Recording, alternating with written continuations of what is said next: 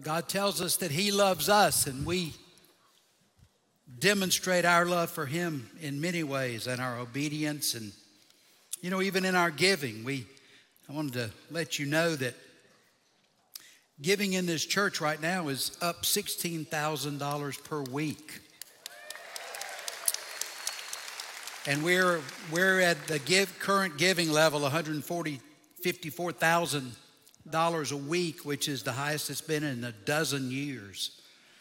So we're seeing a lot of that, and many of you have started to give by installments, with bank drafts, and with people increasing drafts and people giving by drafts. That's up about $400,000. So it puts us in a good place, and it's a testimony of faith because we understand that we trust God for our support. Because if we look at the culture, it's not looking real stable, even in many ways, but even financially. So thank you. Thank you for your faith. Thank you for your generosity. Today we continue our series, Hearing God. And today's individual message will explore the ways that God speaks. Look at this verse from Job. Job speaks in different ways, and we don't always recognize his voice. Is that true of you? Sometimes we don't recognize his voice. God communicates in diverse ways to different people according to distinct circumstances. And he uses delivery methods that are appropriate for the situation and for the person receiving the message. So we can't focus on only one method of hearing from God, for he uses many. God communicates in a manner that will capture the attention of the individual hearer. I don't know that Moses had ever heard from God before until he's out in the desert and a bush catches fire, and then a voice starts speaking to him from the bush. I don't think that was avoidable, was it? And so God knows each of us. He knows what it will take to capture our attention so that we can hear clearly from him. And so I'll just survey in the scripture a number of ways that God speaks and ways that we can hear him. The first is an audible voice. Sometimes God speaks directly and audibly to individual people, but also to crowds. God the Father spoke audibly 3 times during Jesus' ministry. Can you name them? Baptism was the first, yes. Second? Somebody's mumbling over there. You're talking like, when? Yes, transfiguration. Thanks for the boldness. And in both of those times, God said the same thing. He said this. Well, he didn't say that. That's what resulted. He said, "This is my beloved son," or dearly loved son, "in whom I am well pleased," or some translations say, "who brings me great joy." The difference was at the transfiguration, it was heard like this by the disciples. They were terrified and fell face down on the ground. But we don't see any of that type of response at the baptism. Following Jesus' triumphal entry into Jerusalem, the week he would be arrested and crucified, John reported in John 12 a voice from heaven that spoke in response to Jesus. Jesus said, "Father, glorify your name." It was a prayer, but it was an audible prayer. And God said, "I have glorified it, and I will glorify it again." But here's what the crowd heard. John chapter 12. When the crowd heard the voice, some thought it was thunder, while others declared an angel had spoken to Jesus.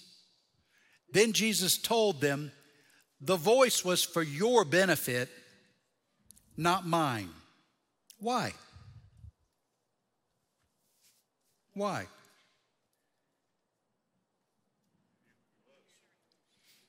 Jesus knew what the Father thought. And he knew that the Father had glorified his name and would glorify his name. So he asked the question aloud so that people could hear the Father's answer. They didn't know yet, but Jesus would glorify the Father through his crucifixion and his resurrection. But many of them didn't hear. They didn't understand. Because you cannot hear and you won't understand if you don't have a relationship with God through Christ. The first thing that you will hear is the call of your name that we talked about last week. Jesus also spoke to Saul on the Damascus road, and he blinded him, but he opened his eyes spiritually. I wonder how many of us have had God take something away so that we were in a posture to receive something, particularly spiritual insight. Now most believe there were two men walking with Paul on the road to Damascus. It may have in fact been a couple, but they heard Jesus' voice, but they didn't see him. God the Father and Jesus, you see, both have spoken audibly at times, we see in the scripture. And they can control who hears clearly and who doesn't, as well as what effect their voice will have on the hearers. You see, God's words and Christ's words can inform and comfort, can confront, and can caution, depending on what the hearer needs. As you know, I've collected from the church body many people who have heard God speak. And so throughout these messages today, and then there's 3 more, I will use some of these to illustrate the principle. A man wrote, when I was in college in the 80s, I never used to buckle up when driving. It was a different time, and there were no laws about it back then. Y'all remember those days? It was just, grab the kids. One day when driving home in some bad weather, I felt that I heard God or an angel speak to me and tell me to buckle up. My roommate who was riding with me knew something was different because neither of us normally buckled up, and he asked me. I just told him that I felt compelled to do it. He buckled up as well. We pulled onto the interstate, and probably 5 minutes later, we got severely rear-ended by a semi-truck. The highway patrol officers said if we had not been buckled up, we almost certainly would have been killed in the accident. Has God ever spoken directly to you? Given direction, given comfort, offering protection. Another way God speaks is by sending an emissary through the appearance of angels. Now, angel in the Greek, angelos, means a messenger who conveys God's communication. And so angels appeared numerous times throughout the Old Testament, but also in the New. In the Old Testament, they were delivering messages primarily to prophets from God. And Gabriel spoke to Daniel in Daniel chapter 9. And then an unidentified angel spoke with Zechariah in Zechariah chapter 1. In the New Testament, we see the same angel, Gabriel, appear to another man named Zechariah. This one's not a prophet. He's actually a Jewish priest. And here's what he said. I am Gabriel. I stand in the very presence of God. It was he who sent me to bring you this good news. What was the good news? Say it louder. I can't hear you like this. What was the good news? Well, not the Savior yet. Somebody yell it if you know it. Elizabeth was pregnant with whom? John the Baptist. Yes, thank you. Now, John the Baptist would announce the coming Savior, and there was some reference, that may imply the Savior was coming. But that's what this good news was about. This old man and old woman would have a child, and he would be the forerunner of the Messiah. An angel also guided Philip, not Philip the apostle, but Philip the deacon, at Acts chapter 8. And he said this, he told him where to go. Go south down the desert road that runs from Jerusalem to Gaza. And on that road, he encountered someone. Who was it? You got to say it louder. The Ethiopian, yes. He was an Ethiopian official. And as he walked and he saw this carriage with this Ethiopian official, then it wasn't another angel, it was the Holy Spirit who told him, walk up to the chariot. And when he reached the chariot, he saw that this official was reading from the book of Isaiah. And Philip said, do you understand what you're reading? He said, how can I unless someone explains it? And so Philip explained the gospel, and this man was saved.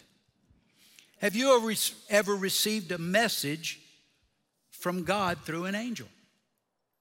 You know, I've had many different people tell me through the years that they saw angels in this room, particularly even on this stage during messages. Angels are real. We think that Graham, our grandson, sees angels. Graham's had a tough life. He's had some painful experiences. But when Graham is being connected for dialysis, he'll sometimes look in the room and he'll point. And when his parents would ask him if he was seeing an angel, he would nod. I think he was seeing an angel, because I think there's been an angel that comforts him in difficult times. In fact, a lady this morning said she was praying for Graham, and she was told by the Spirit that he was comforted by an angel. Another way to hear God speak is to apply the Bible. 2 Timothy chapter 3 is probably the definitive passage on the scripture. You can turn there, but it'll be behind me as well. But 2 Timothy chapter 3, and beginning at verse 16. All scripture is inspired by God. Now, the Greek word behind inspired by God is theopneustos. Theo means what? God. Pneustos means either spirit or breath. So inspiration means God breathed and is useful to teach us what is true and make us realize what is wrong in our lives.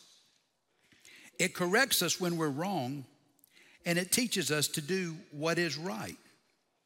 God uses it to prepare and equip his people to do every good work.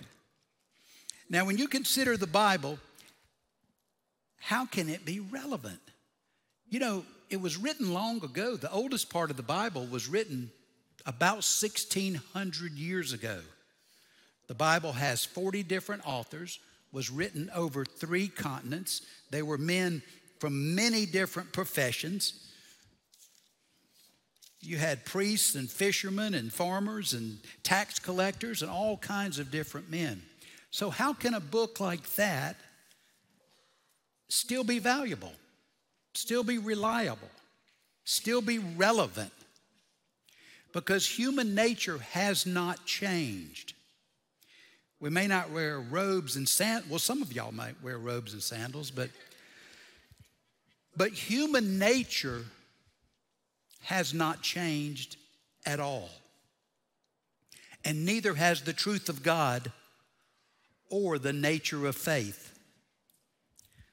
So the Bible remains relevant and reliable. It's not outdated because the author is God.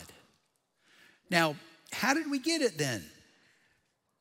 All the books don't seem exactly the same. No, the personalities of the men who wrote the different books show through. But the Holy Spirit spoke through these men.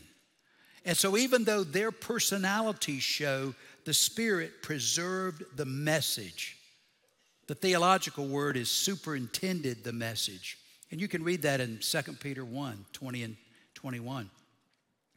So the Bible is true, and the Bible is reliable. But the Bible provides general guidance for life and faith, and we can count on that.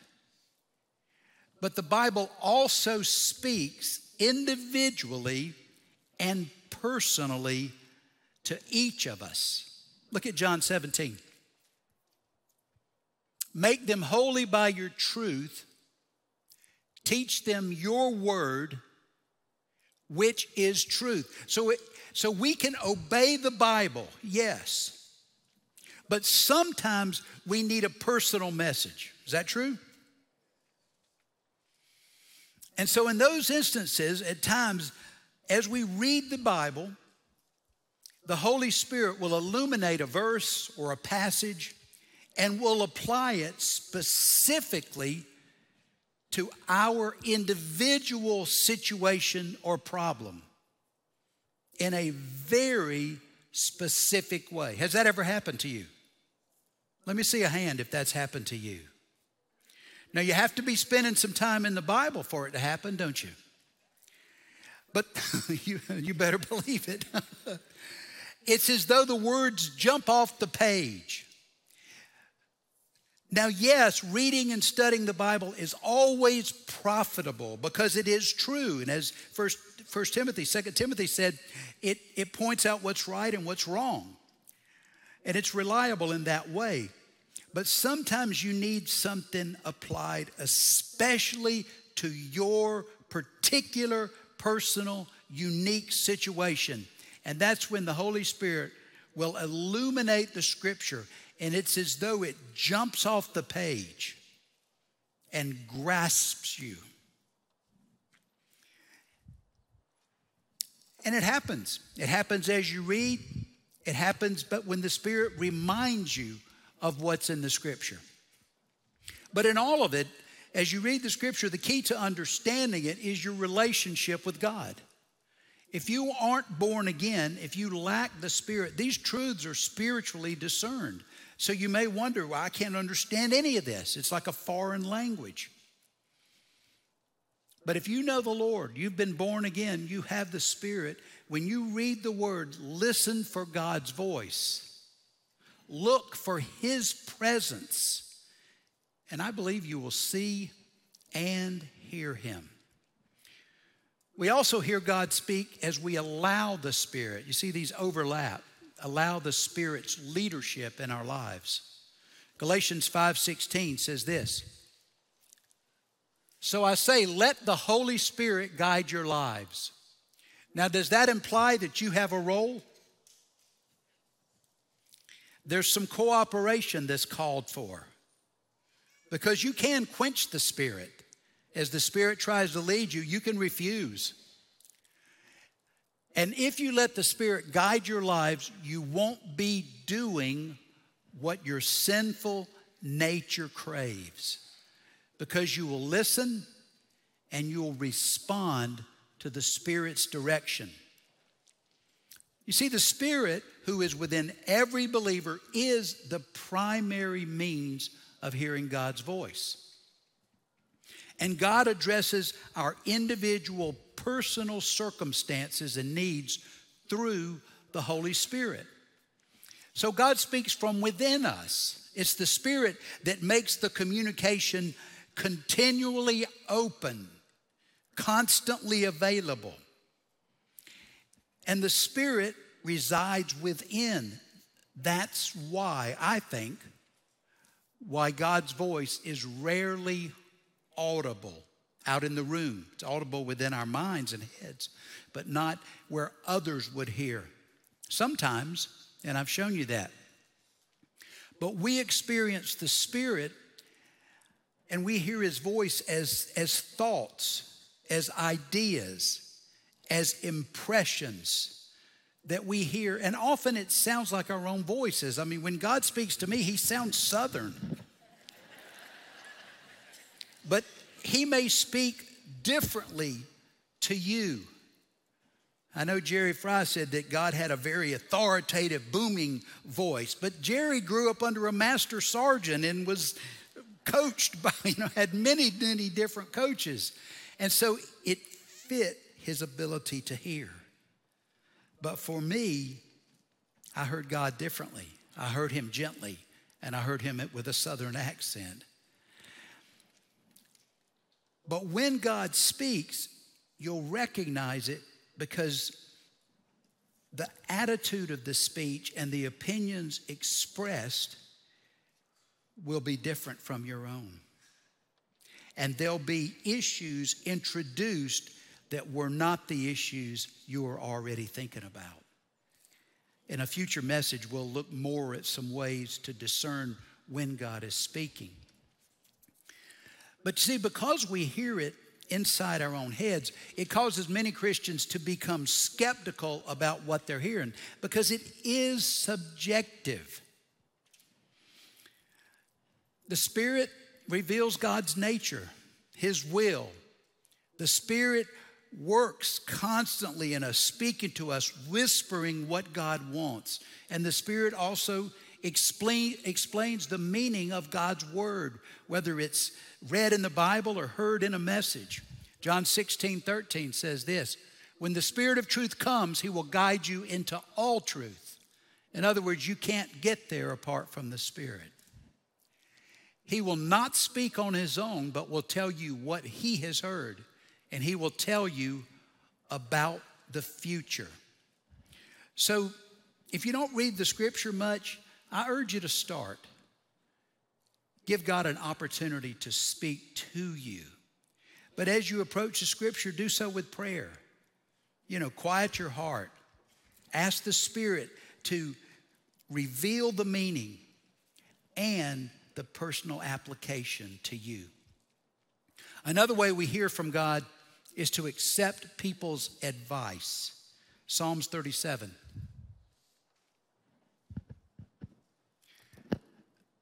The godly, it shouldn't say that. Shouldn't it say the rich and influential?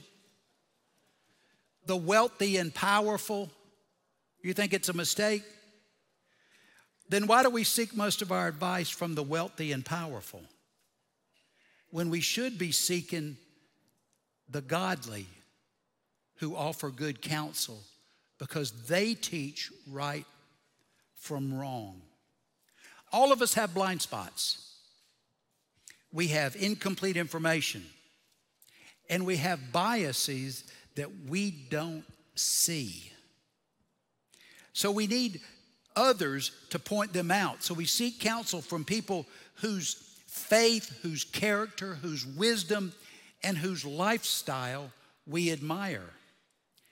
Folks, we have to step away from this cultural motivation of trying to get our advice from the rich and the famous. We might be overlooking that godly, humble person that would really be the one that could help us. God speaks through people. And I don't mean by that just pastors or Bible study leaders or teachers. Every born-again person possesses the Holy Spirit. And the Holy Spirit within can inspire you to speak God's truth to an audience or to an individual about a specific thing. 1 Corinthians 12, verses 7 and 8. As I'm preaching, I do study and I do manuscript, but the Spirit will often change an application, alter an illustration, add a verse. I don't really know why, but it's probably that someone in the audience needs to hear that.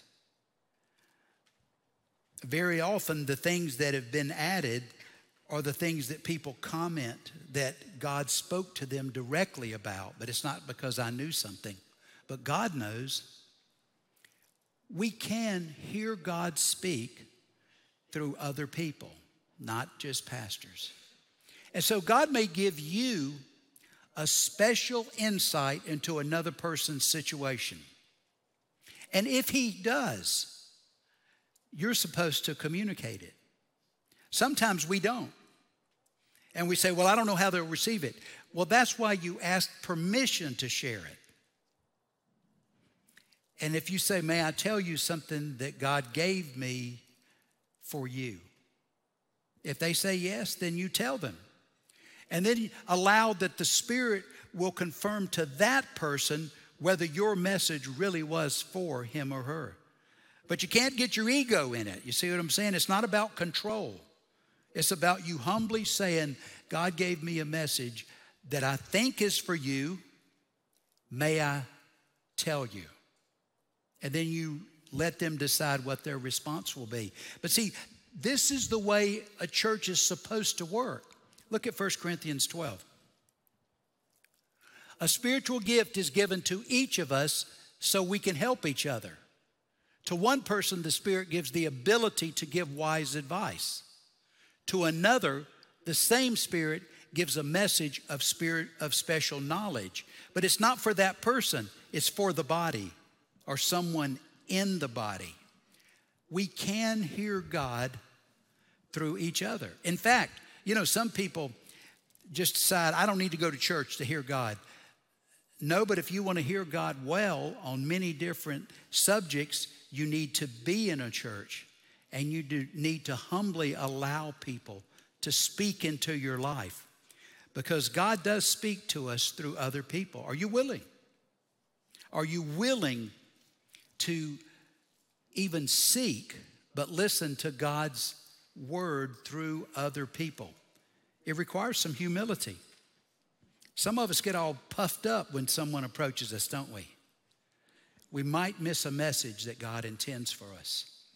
To hear God also, we need to anticipate dreams and visions. This is a little more debatable for some of you, or maybe sound unusual. But look at Acts 2. In the last days, God says, I will pour out my Spirit upon all people. Your sons and daughters will prophesy. Your young men will see visions. And Perry and Roland and some others will dream dreams. And any of you others that qualify as the old men. But do you think we're in the last days? Come on, do you? Okay, then if you think we're in the last days, then what that means in the last days are all the time after the Spirit was poured out, which happened when? Pentecost.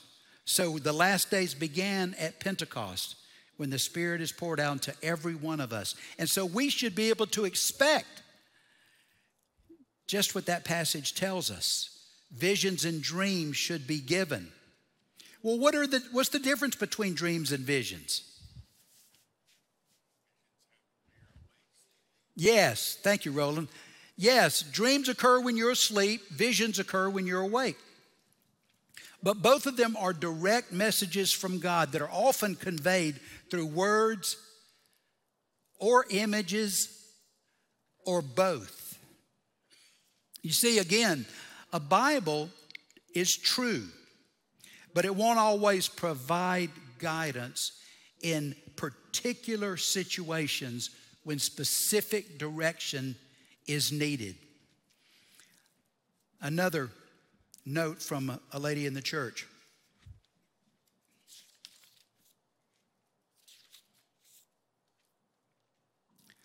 It was shortly after taking the transformation prayer class at Brookwood, roughly 214.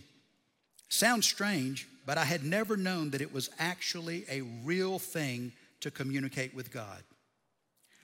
I asked him if we would adopt again. He said yes. That seemed highly unlikely based on current situation.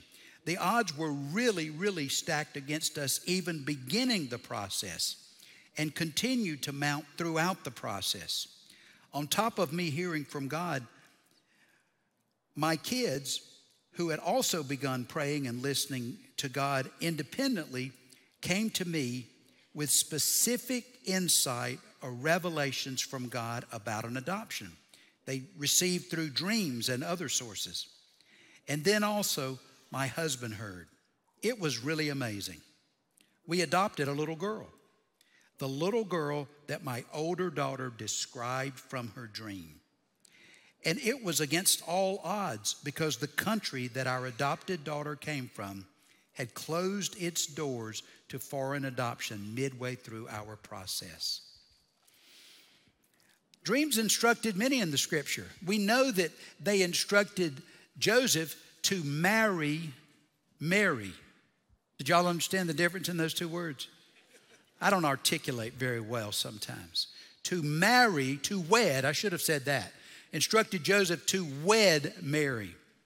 Said, don't be afraid. She's not immoral. Marry this woman. Then dreams warned him 3 times to move his family to protect Jesus.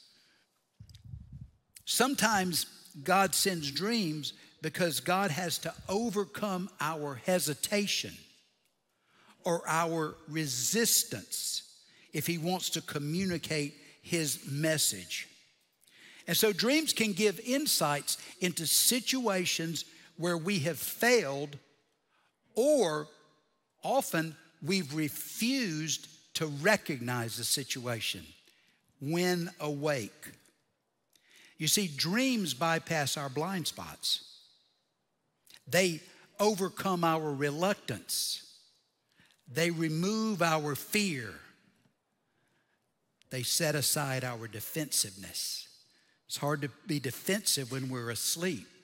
And if God wants to reveal something to you, he might do it in a dream because you battle it furiously when awake. Job 33, again, look at this. He speaks in dreams, in visions of the night, when deep sleep falls on people as they lie in their beds. He whispers in their ears and terrifies them with warnings. He makes them turn from doing wrong. He keeps them from pride. He protects them from the grave, from crossing over the river of death.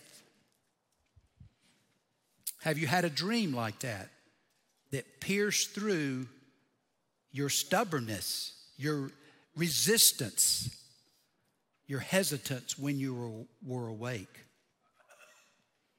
Visions also are instruction from God. They're delivered in an unavoidable way, which may be just because of your busyness, but it could be because of a prejudice. It might be pride. And so you would reject this message if it came to you in an ordinary way. And if you heard it, you'd refuse to obey it in any event. There's one familiar story in the scripture. A Roman army officer named Cornelius had a vision where an angel appeared and came toward him. And the angel told him to send for Peter. And the angel told him where Peter would be. Acts chapter 10.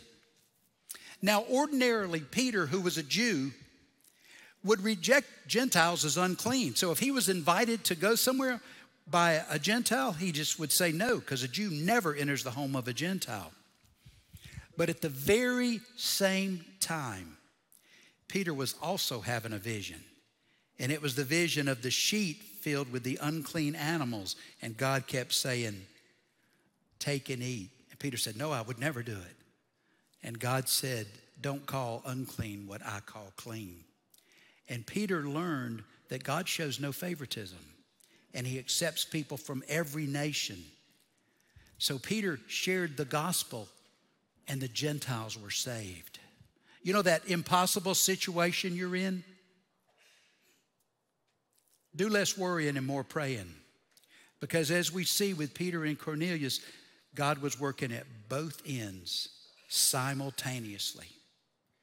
Have you ever considered that those recurring dreams you have, those visions that you think, oh gosh, it's just something I ate, but they might really be messages that God does not want you to miss, and he knows you're likely to reject them. To hear from God also, we should analyze signs and circumstances. Now, Webster gives a definition of a sign. It's a little bit confusing, but a sign is something material, something physical or external that stands for or signifies something spiritual. So we're asking that if something happens, that will mean something spiritual that God intends. An example in the scripture is the apostles asked God for a particular sign to determine who should take Judas Iscariot's place after Judas died. And they believed they would receive it. Remember what the sign was? You know. Yeah, casting lots. Throwing dice, basically. Acts chapter 1. Then they all prayed, "O Lord, you know every heart. Show us which of these men you have chosen as an apostle to replace Judas in this ministry. For he has deserted us and gone to where he belongs." Then they cast lots, and Matthias was selected to become an apostle with the other 11. There's an Old Testament similar practice. The priest used 2 stones. You remember the name of them? They were on the breastplate, on the shoulders. The Urim and the Thummim. And the priest would use those to understand, to discern God's will in a particular area. A sign could be a spiritual object lesson derived from art, like the potter in the clay in Jeremiah 18, or even from creation, like the wheat and the weeds, as Jesus was teaching. And it might be a mental image from our imagination. Another lady writes about what she heard from God. Kaylin wrote, "When I was 15, I had been looking for a void-filling solution in all the wrong places. The scars from my parents' divorce created a void that stuck. No matter how hard I worked to be good, how earnestly I sought Jesus and wholeness, there was something keeping me at a disconnected place. But what happened in a transformation prayer session brought me to a place where I knew that I felt unloved, alone, and unwanted. And what God told me in that moment was that I was good and I was His." A visual accompanied the words. An innocent little girl chasing butterflies in a field, laughing and full of joy. God said, "This is who you are. Let go of the rest." Instantly, there was a release of the weight I had been carrying. The results have been life-changing. All of a sudden, my shame was weak and fickle, and that visual He gave me overcomes it all. I am loved. I am made new. I am worthy to call Him Father. My defenses are no longer up, and my ability to address other wounds is not so overwhelming. I can look towards the grief and know God is there to pull me out of the pain. I now have found my place at Brookwood and Care Ministries as a lay counselor, and I have a desire to continue growing in my faith and my curiosity for others. Everyone has a story, and everyone's story is worthy of being heard, for it's our story that aligns us with the crucifixion and resurrection. Now, you've heard me say transformation prayer twice, and it's a wonderful way to help you hear from God. Well, where can that happen? Well, you can call the Be Encouraged House in Simpsonville. No fee. You can give something if you want, or you can call the Care Ministry, and we can connect you with someone who can help you through this process. Now, circumstances are a bit different, but circumstances are occurrences, events, or situations that will control a decision or outcome. And it too can be interpreted to reveal God's plan. Paul was disallowed to go to certain cities. Paul was imprisoned in Rome, and in prison in Rome, many people in the emperor's household came to faith. So those were circumstances that controlled where Paul did ministry. And so it does relate to examining open and closed doors to determine God's will about a decision. Do you believe God can speak through signs and circumstances? Do you? He is sovereign. He is sovereign over all. But you have to be careful because sometimes you can project your own opinion too quickly and control what you want the outcome to be. So you must be careful. Many years ago, there was a woman in the church who wanted to be married. And she told me that she got a word from God. She was going to marry a dark-haired man. And I said, well, how did you get this? She said, well, I was driving down the road talking to God about wanting a husband. And a black crow flew in front of my car and landed on a fence post. And I thought, well, how do you know you're not going to marry someone who's flighty with skinny legs? So you must be careful applying an interpretation. God speaks this way, but you need to pray, you need to consult the scripture, you need to gather advice from godly people when we are relying on a sign or circumstance. Care volunteers will be here. They'll be in the Care Connection room.